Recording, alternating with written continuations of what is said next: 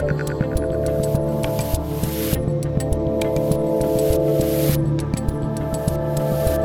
Dave Rubin, and as you guys know, I am off the grid for August in an undisclosed location, but we went ahead and pre-taped some incredible, fabulous, wonderful, groundbreaking interviews for you in July. And joining me today is the host of the Adam Carolla Show and the author of many books. I believe this is his sixth, but his newest book right here in my hand. Everything Reminds Me of Something, Advice, Answers, but No Apologies. Adam Carolla, welcome back to the Rubin Report. Always good to see you, Dave.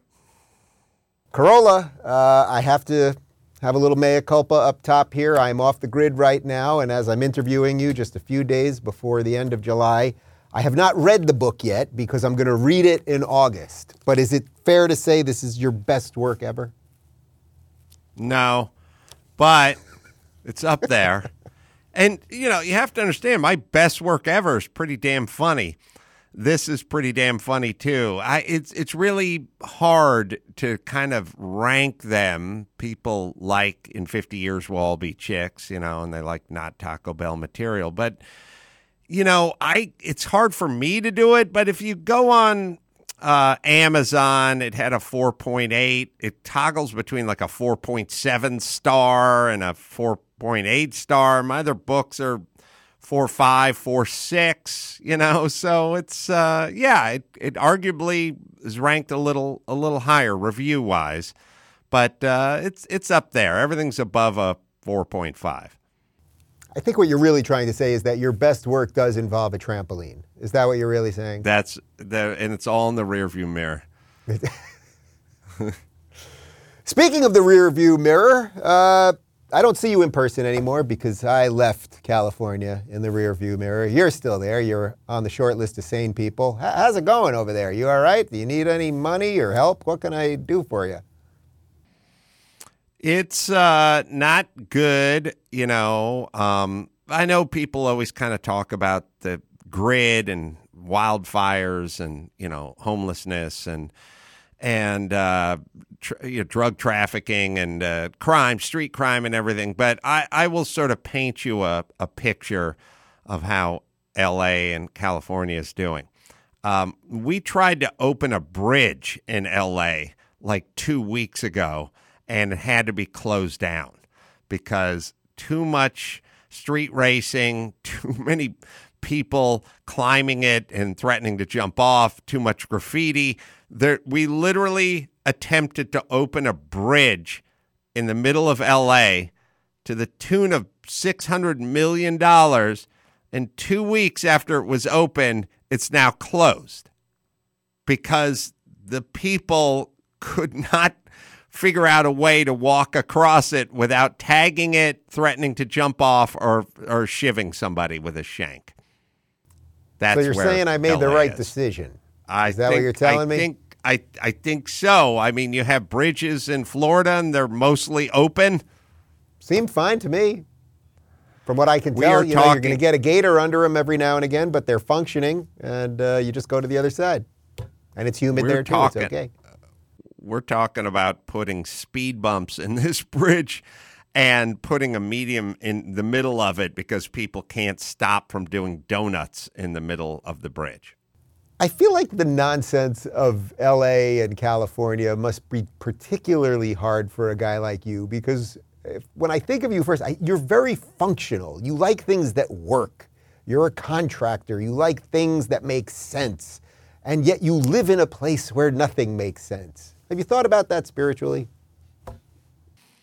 Yeah, if you're wired the way I'm wired and you're very mechanical and pragmatic, it does make no sense to, you know, you turn on the TV and the Los Angeles Commissioners Board or the LA Council Committee or whatever is 7 insane women in their mid-60s wearing masks on Zoom calls talking about, you know, remasking the kids before we open the schools and comparing wearing a mask to wearing shoes. You don't think wearing shoes is restrictive. It's more restrictive than wearing a mask. Like, just insane middle-aged cows setting policy. So yes, it is.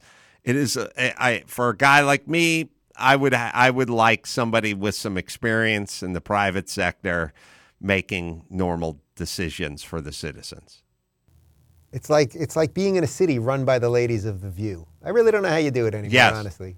That's what you're up against. That's exactly what it is. It's exactly what it is. It's just an insane cadre of yentas who have feelings about wearing masks and have it's like Rochelle Walensky, head of the CDC, when she was up there like, I'm speaking as a mother.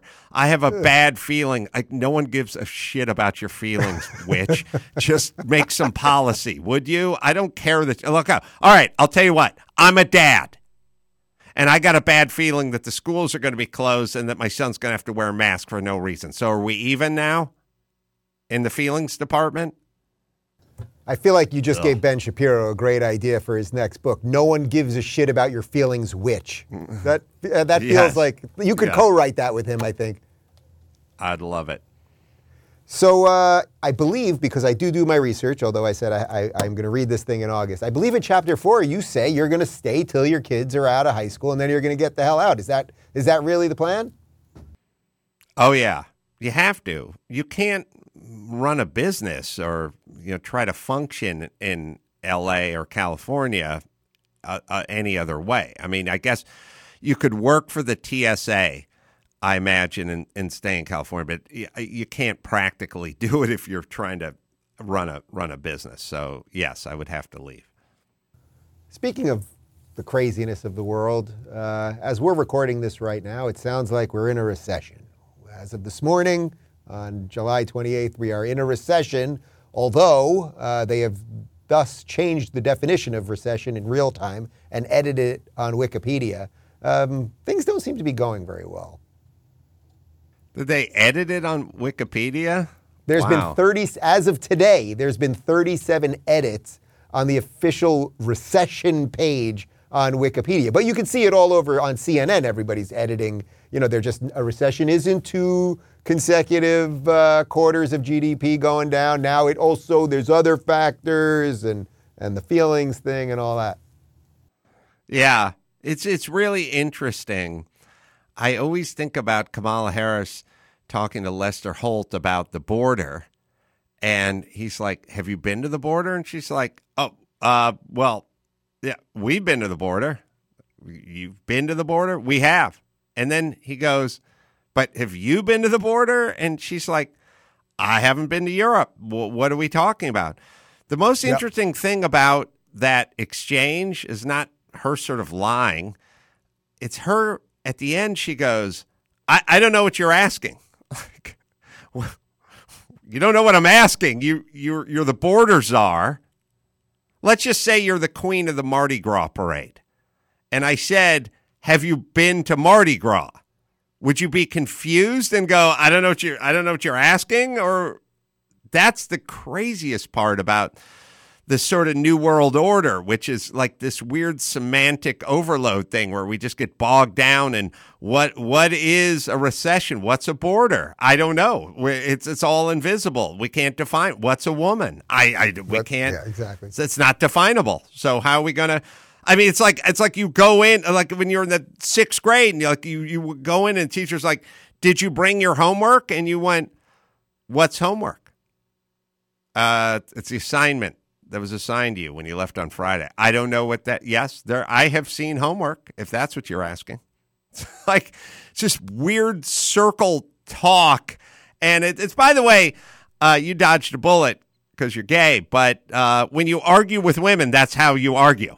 You start to talk about things that you don't even know what you're talking about anymore. And that's kind of the new world order. What is a recession? I don't know. Here's how I define it.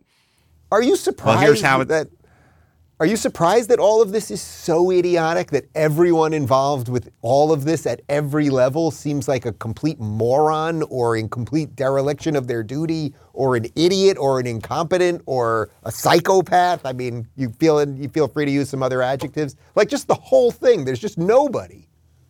Well, look, as I've said many times, if you can argue the definition of what is a woman or the difference between a man and a woman, if that's open to debate, then going to the border or recession is certainly on the table.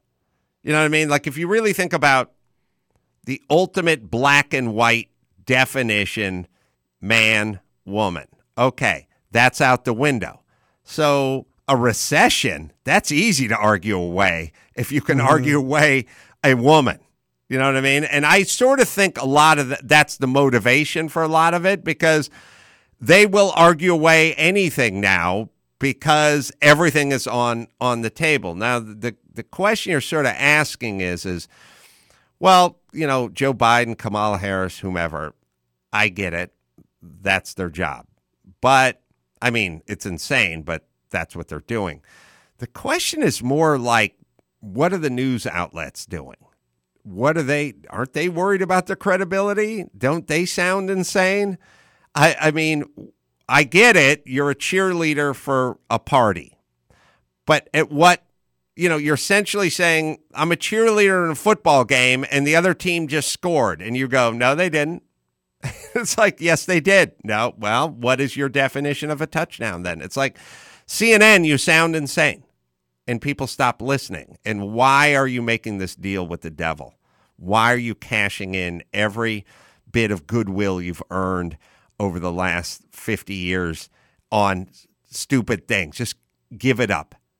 You know, this, or going like all in on January 6th. You know, it's the worst, democracy hanging by a thread, the worst attack since Pearl Harbor. Like, your news outlet, or ivermectins for horses. You know, why are you giving it up? Why are you playing so fast and loose with your dignity? You're a news outlet. We don't listen anymore. Do you think it's too late and we should just encourage their slow, or I guess at this point, their relatively quick death? It's been a slow death that I think is now escalating. I don't know. Like, my feeling is if somebody popped on to MSNBC and said, look, we traditionally define a recession as 2 quarters of negative growth, and that's what we got, so that's what we're in, I'd go, all right, well, at least that guy sounds semi-sane. Right. But there aren't too many of those guys over there. But, you know, I've asked you this before, but I don't think we've done anything on camera since you brought me back from off the grid last September, so about 11 months ago. You're a Hollywood guy. You've had a lot of success in Hollywood. You still live in L.A.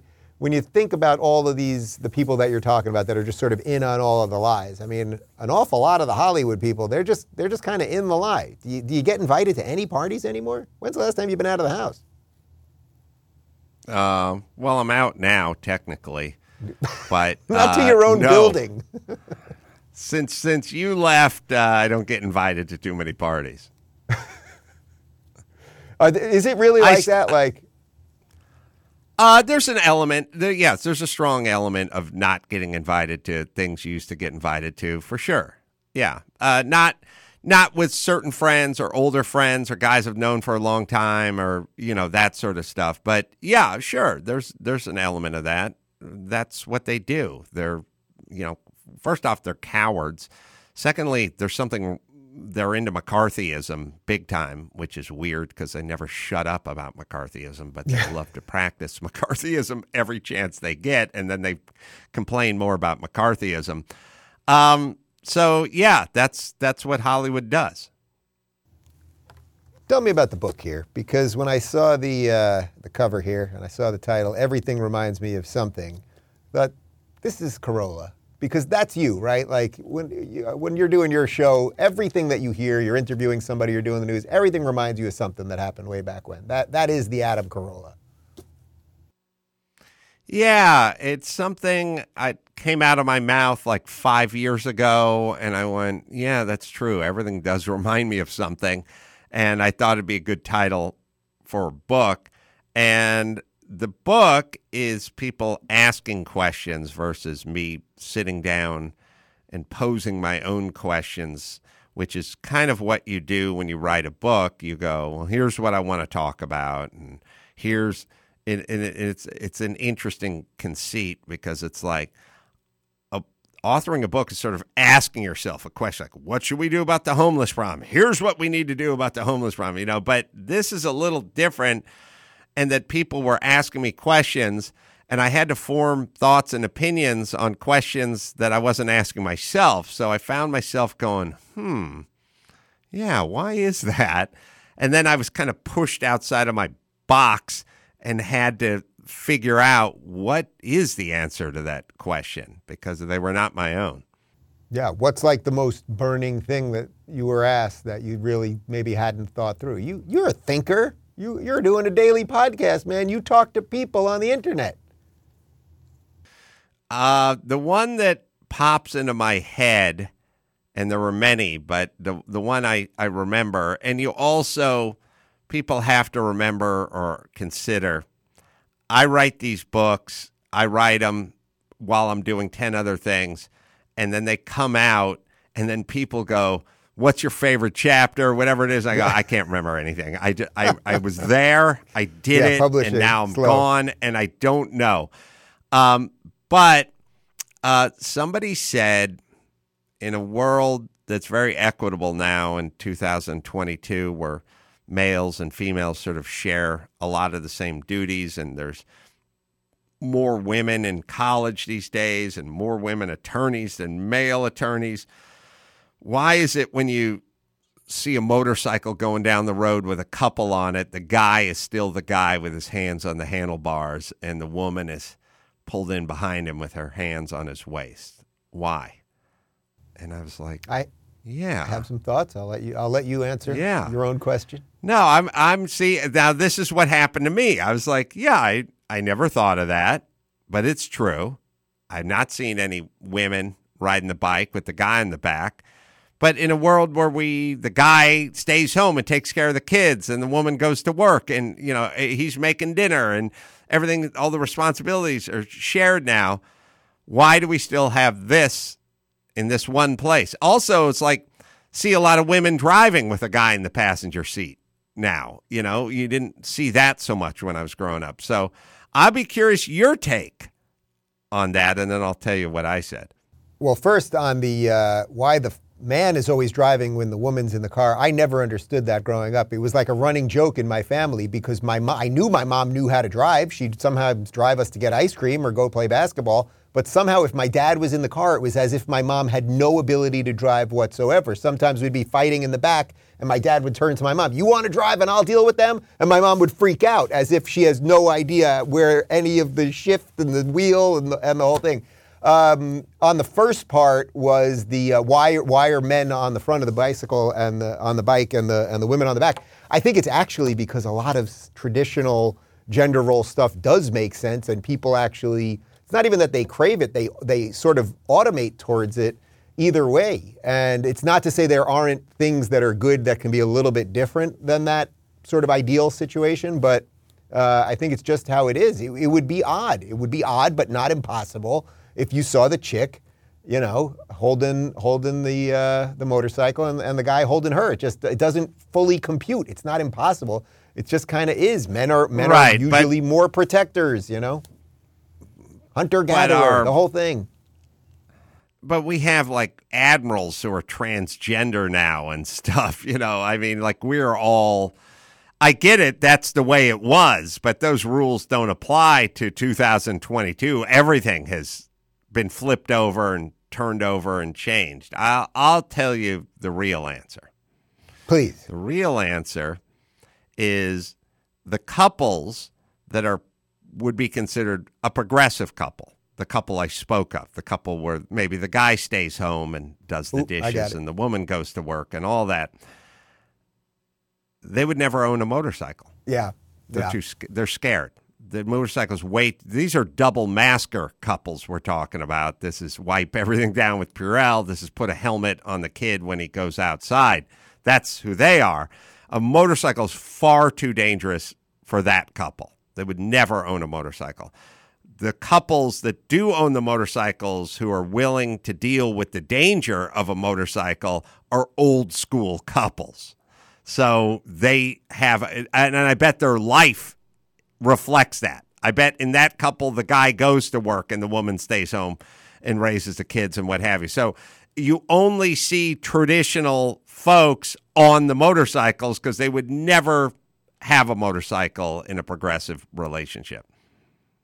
So basically, they've self-selected themselves in. Is it kind of fun for you in a way now, like when you're doing stand-up or you're doing your show or you're writing a book, that it's like you're mostly a libertarian, and at least in my eyes. I don't know if you officially call yourself anything, but like that this sort of like basically rough sanity is now starting to be funny. Like that's actually starting to work, while the woke stuff and all the crappy Netflix specials by these not really comedians. Nobody's watching any of them.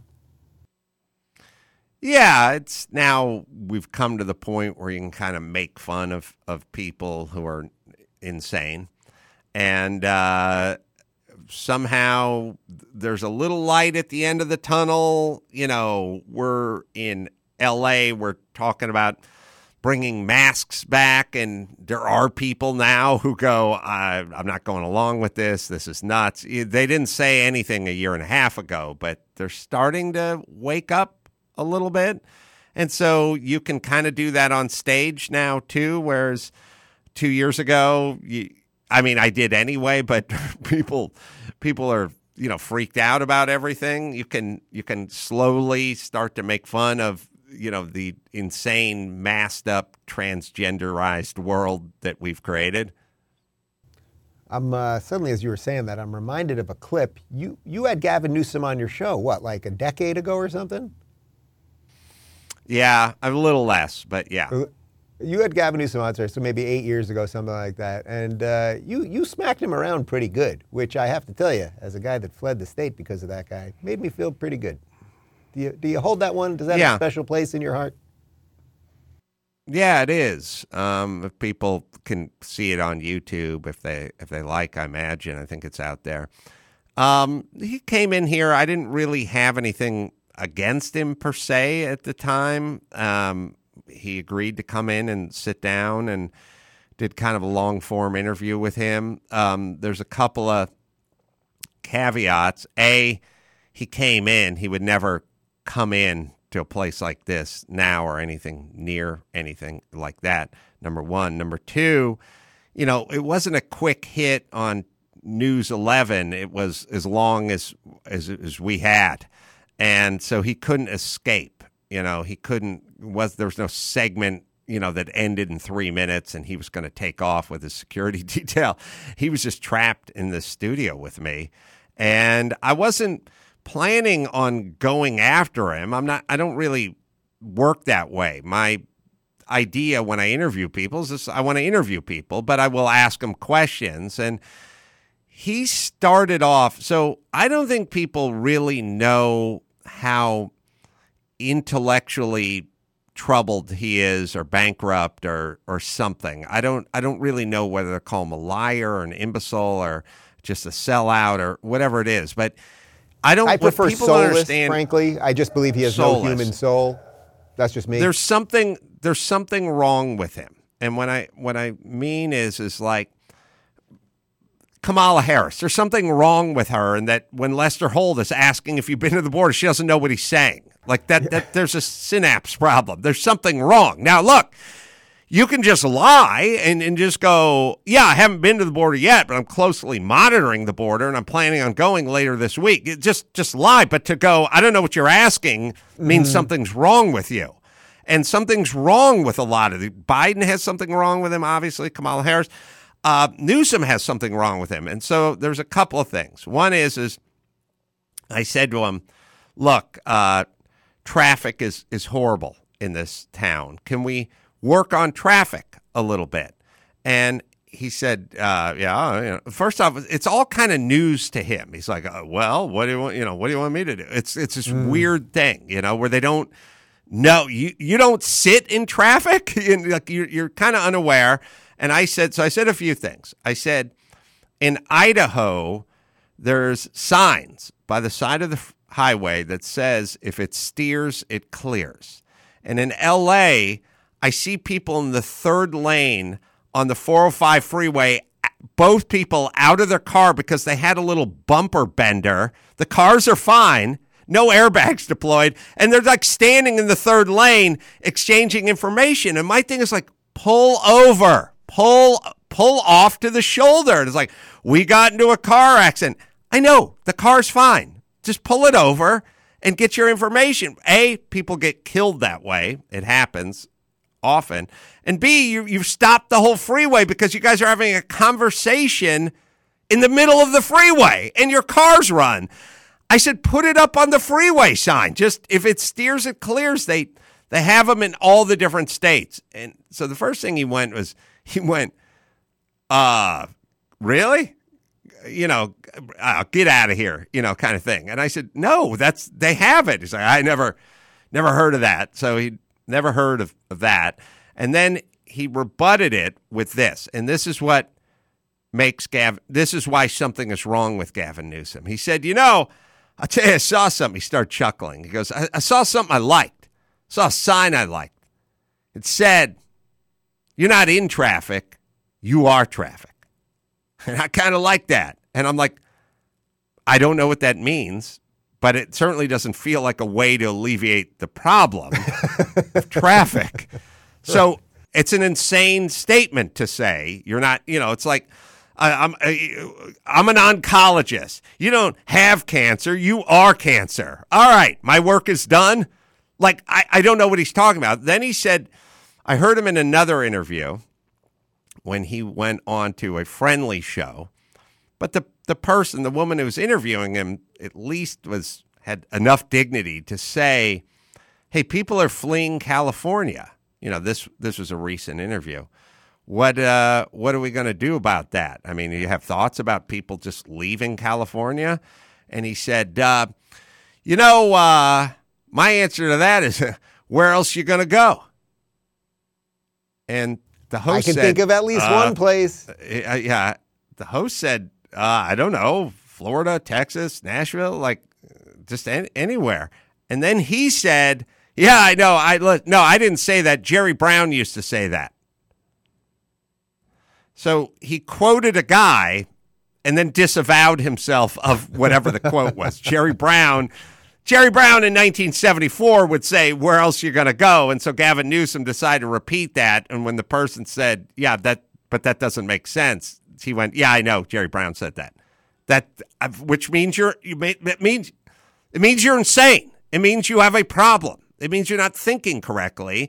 And then he started up with me. I said, the homeless, this is 9 years ago. I said, the homeless problem is crazy people and junkies in both. That's who's homeless. And then he said, let me explain to you the real face of homelessness. He prefaced it by saying that was his main issue and that's what he cared about the most. And then he explained to me the real face of homelessness, the real picture of homelessness was a mother of three whose husband left and who had a minimum wage job and was forced out into the streets. And I said, that's not who's living on the streets. It's so a very specific example.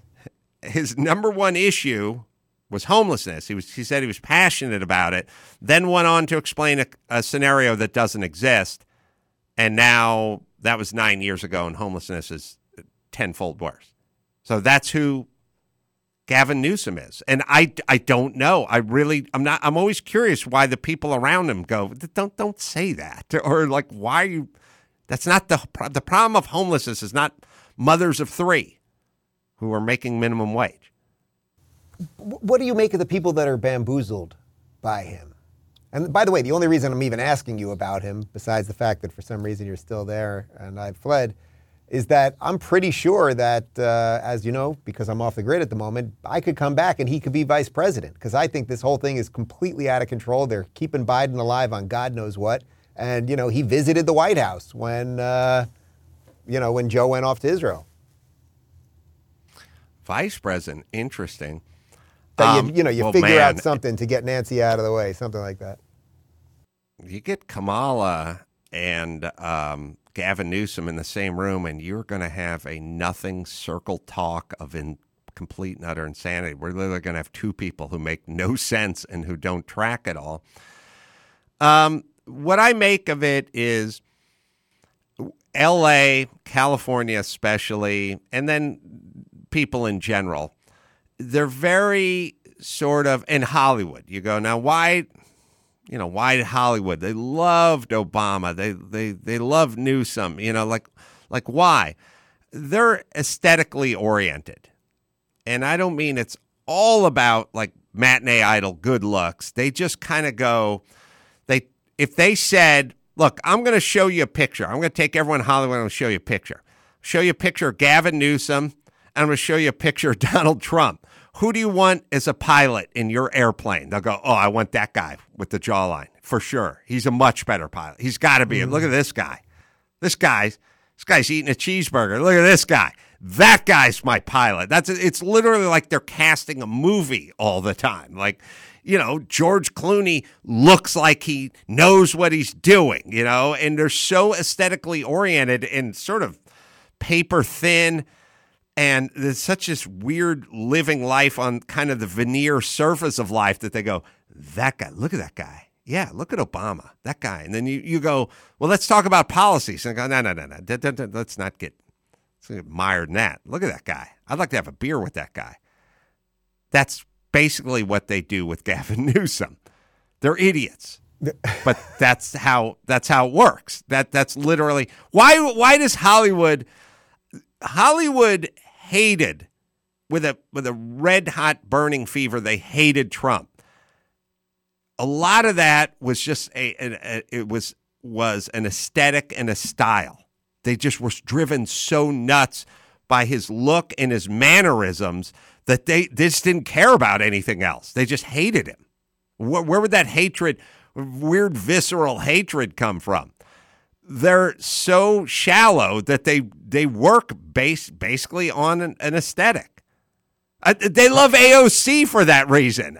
Right. I was on Hannity a month ago, and I just went, if AOC was a middle-aged, chubby chick from Minnesota, would anyone listen to a word she had to say? And then everyone turned on me, and they're like, how could you say that? It's like, what do you mean, how could I say it? Because it's patently true.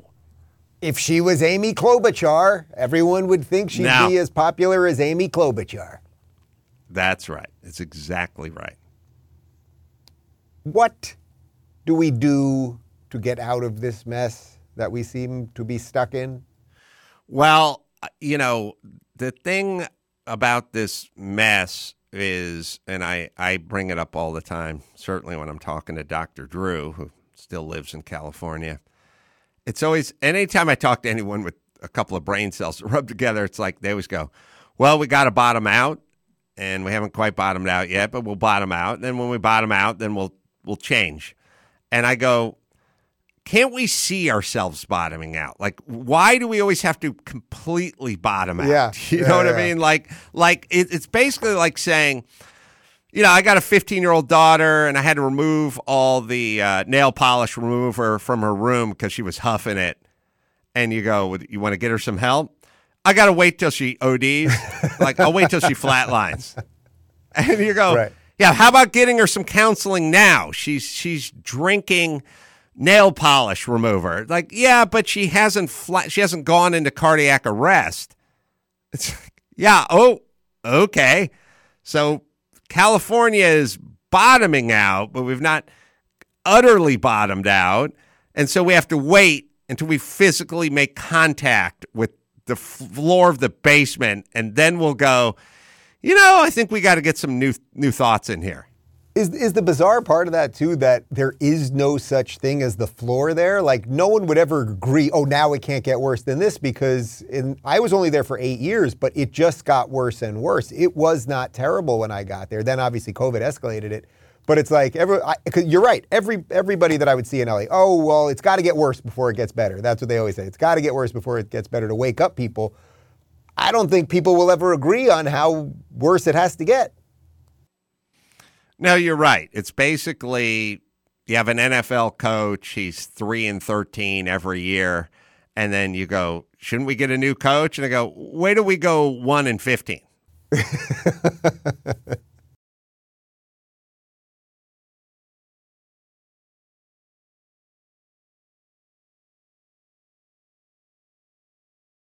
The problem is you're not drafting anybody to California to save the place. If you had a draft pick involved, maybe this thing makes sense. But there are no draft picks as far as I know. Have you lost? Are all your friends leaving?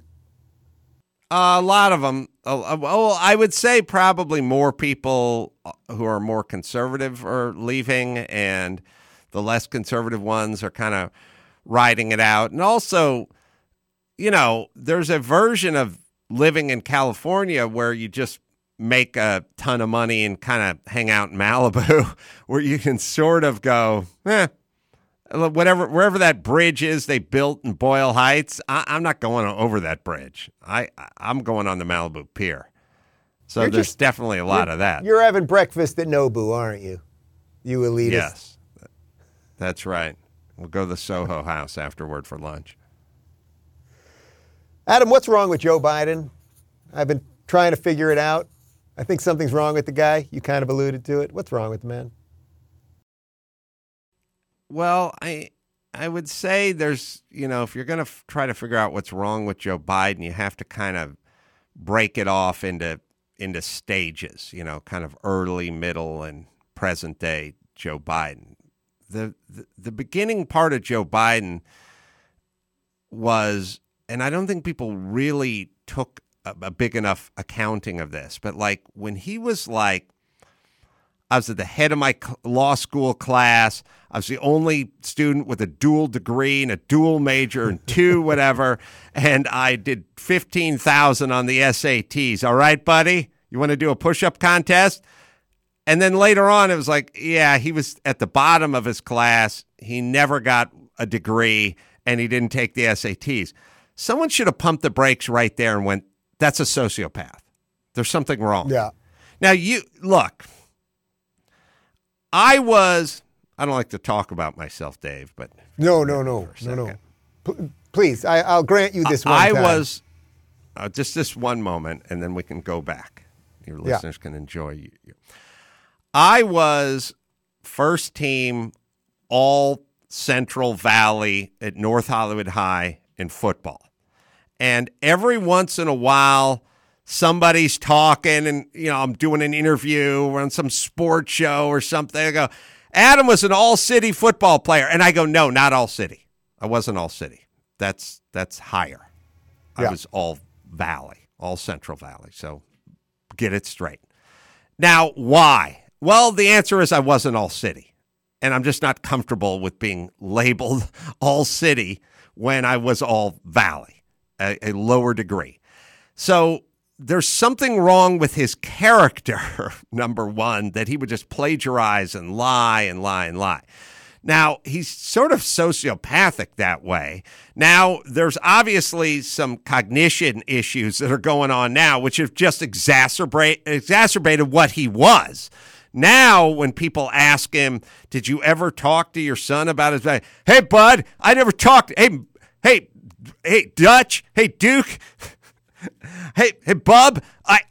Hey, Mac. I didn't talk. I never said once. And it's like he has no ability to go, well, look, first off, if your son owned a frozen yogurt place in Pasadena, you would talk to him about his business on Thanksgiving dinner, right? You'd go, son, how's the soft swirl going? And he'd go, hey. Don't shit talk tough. the Pinkberry in Pasadena, okay? That's the mango's pretty solid over there. Too late. The point is I've never talked to my son ever about any of his. It's like, well, that makes you a horrible dad, doesn't it? Right. But he has this thing where now he's angered if anyone challenges him. He does not have, there's no gray area. When somebody talks about, you just go back and look at all the clips, like during the debates with Trump. It's like, hey, your business dealings with China. My business, I never did any, I don't have anyone. It's him. It's Trump he did. It's like, your son's all over business dealings with China. Like, you can say, hey, it's a nuanced subject. When you become a politician, you meet a lot of people. You don't know who you're taking a photo op with all the time. I'm not, I can't I don't look at my calendar down to the last second. So yeah, probably met a few guys from a few places and I get what it looks like, but I never profited off it or whatever. He's just like 100% never happened. Shut it down. No. He is really kind of sociopathic, and I don't think people really fully understand it. His tells are whenever he says true story, or whatever, he's always lying. Whenever he says the word truth, there's a lie there. But also telling those stories like where he's saying, when 1953, I'd be walking with my dad through the streets of Scranton and we'd see two fellas hugging and my dad would look at me and go, "That's what love is, son." And I said, what, you're right. That never happened. That never happened. Right. And Kamala Harris was marching with Harriet Tubman and wanted freedom when she was two. It's like, hey, why doesn't this bother people more? This kind of weird. And then what people do is they go, well, look at Trump. Yeah, Trump said there were 1 million people at the inauguration and there were 700,000 people at the inauguration. I get it. He's a boaster. He's an exaggerator. He's not inserting himself into like Zelig into pieces of history that like never happened or just lying about. I've 2 degrees. Like you don't have 1 degree. I was at the head of my law school class. You're at the bottom. You're in the bottom 10%. Like that's insane. And it's a tell. And most people don't take it as a tell, but they should. You think he's going to make it all the way? I mean, you kind of hit on the mental stuff. Something ain't right. Look, I don't know. Maybe you and I were early money on this, but a year and a half ago, they're like, "You think he's running for?" I said, "He's not.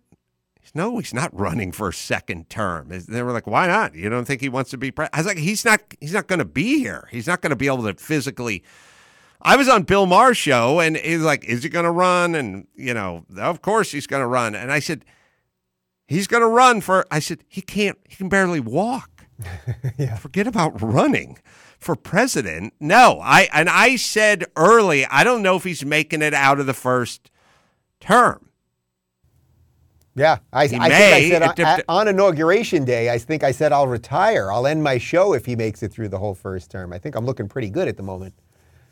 But let me, look, you mentioned... If they want to prop him up and just sort of, if they want to do what they want to do, if the news outlets and the mainstream media and everyone wants to just kind of circle the wagons and prop him up, I suppose they could ride it out if they really want to go down that route, that hole. Sorry, go ahead. No. Well, you mentioned Maher, and I talk about Maher a lot on this show. So whatever parties you're still invited to, I'm going to get you disinvited to all of them right now. Because I talk about Maher a lot, like sort of as he's the prototypical sort of, I'm not a crazy woke lefty. I'm good on free speech. I'm against CRT. I'm against the gender stuff. I finally came out against lockdowns.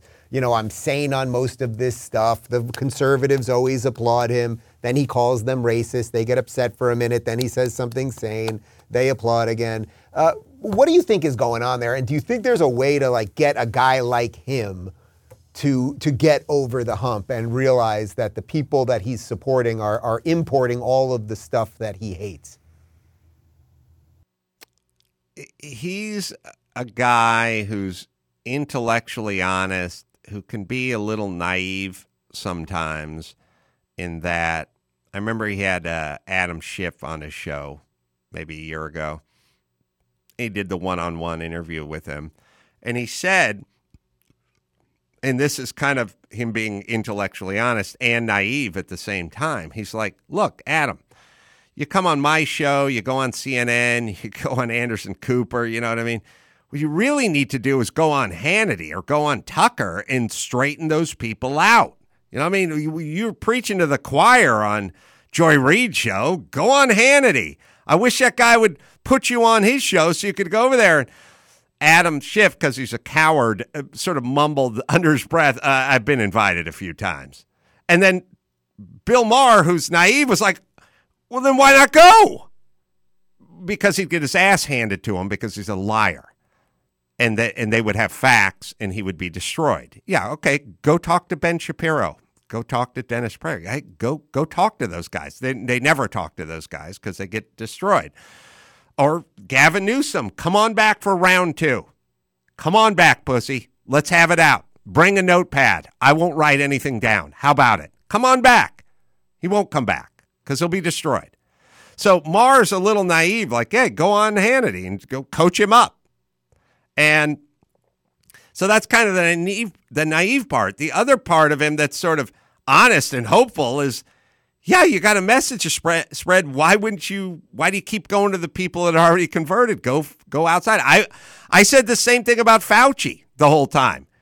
These unwashed Walmart shopping, gun-toting, Hannity watching people, they're not getting the vaccine. They're not getting the message. We got to get to those people. Well, don't do it on Joy Reid's show, Fauci. Go on Hannity and straighten everyone out. But you won't because you're a coward, and you know there'd be pushback, and they'd ask questions, and you couldn't answer those questions. So you won't. But it's insane for someone like Fauci, who's trying to spread the message to the right, who won't go on shows of the right. That's an interesting conceit. And also that this bullshit where people are like, well, he wouldn't be treated fairly. What do you mean treated fairly? Gavin Newsom can come into my studio and say whatever the fuck Gavin Newsom wants. I'm allowed to push back. He then is allowed to correct me. What do you mean treated fairly? I love that notion. Like, he knows he's not going to be treated fairly.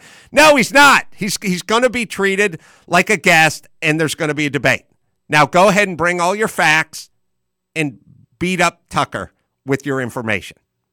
It's funny because I get that too. They'll say, okay, well, you wouldn't treat them fairly. And it's like, for all these people that I make fun of all the time, I've never treated a guest poorly once. I have never treated any guest any differently than any other guest. There are people who maybe I agree with more, but I treat these people all the same. And I would treat any of these people with respect, but I would ask hopefully the right questions along the way. But you're right, that their stuff is so thin that they know you can kind of just poke right through it. So they'd rather call us Nazis, Adam. Yeah, so Maher, who I know well, and who's a good guy, is his basic conceit, and I think it's the same with many Democrats and many people in California for sure, which is, look, there's too much regulation, there's too much red tape, housing is too expensive, taxes are too high, and wildfires and water shortages and the schools suck. Fine. But would you really want a racist running the state? Like, that's all at the end. You really think he really believes it? I think you're probably right. That's basically how it comes. That's just what it comes down to. And then the people that have a bunch of money and send their kids to private school go, yeah, you know what? I don't care that there's traffic, and I don't care that the grid is broken, and I don't care that we're running out of water. I just would not want some homophobic bigot running the state or as the president or whatever. And they go, so it's still better. And, maybe the answer is, yeah, if that were true. I mean, if Larry Elder was the actual black face of white supremacy or something, or Dennis Prager was a white supremacist, then I would tend to agree. I'd still be a little more pragmatic and probably go, well, I'm white, so what do I got to worry about? But, yeah, I would go, yeah, I know people that are gay or black or something. Yeah, I would not want to vote for the Hitlerian, Stalin-esque dictator or whatever. But they're not intellectually honest enough to go, what do you mean he's a racist? Like, where's that coming from? Oh, the LA Times said he was. Right. Oh, okay. But don't they call everyone a racist? As you said, and I quote you all the time, how could it be that everyone who disagrees with our side when you're on the left is a racist? How's that mathematically possible? That's our argument? Hey, I want to talk about water. Just stop working for me. I want to build a desalination plant in Redondo Beach. Oh, because you're racist? Like, is everything race? I mean, you just disagree with everything? It's not race. I like fracking and cheap oil. Oh, okay. I get it, homophobe. I get it. Yeah, transphobe. Carolla, I'm going to save my most important question for our locals community, for the subscribers, because I'm a greedy capitalist, a.k.a. racist. We're going to do that in just a second. Is there anything else you want the good people to know about the book, which we're going to link to down below because we're a professional program? It's a very funny book. Go to Amazon, read the reviews. If you like what you read, go get it, and you will laugh. And, in a world where there's a lot of problems and people are pretty serious, having a laugh is probably going to be good for your soul. Adam Carolla, good luck in California, my friend. Thank you.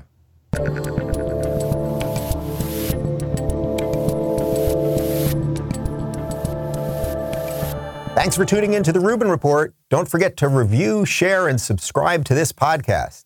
If you're looking for early and exclusive content, you can join me on Locals at rubinreport.locals.com.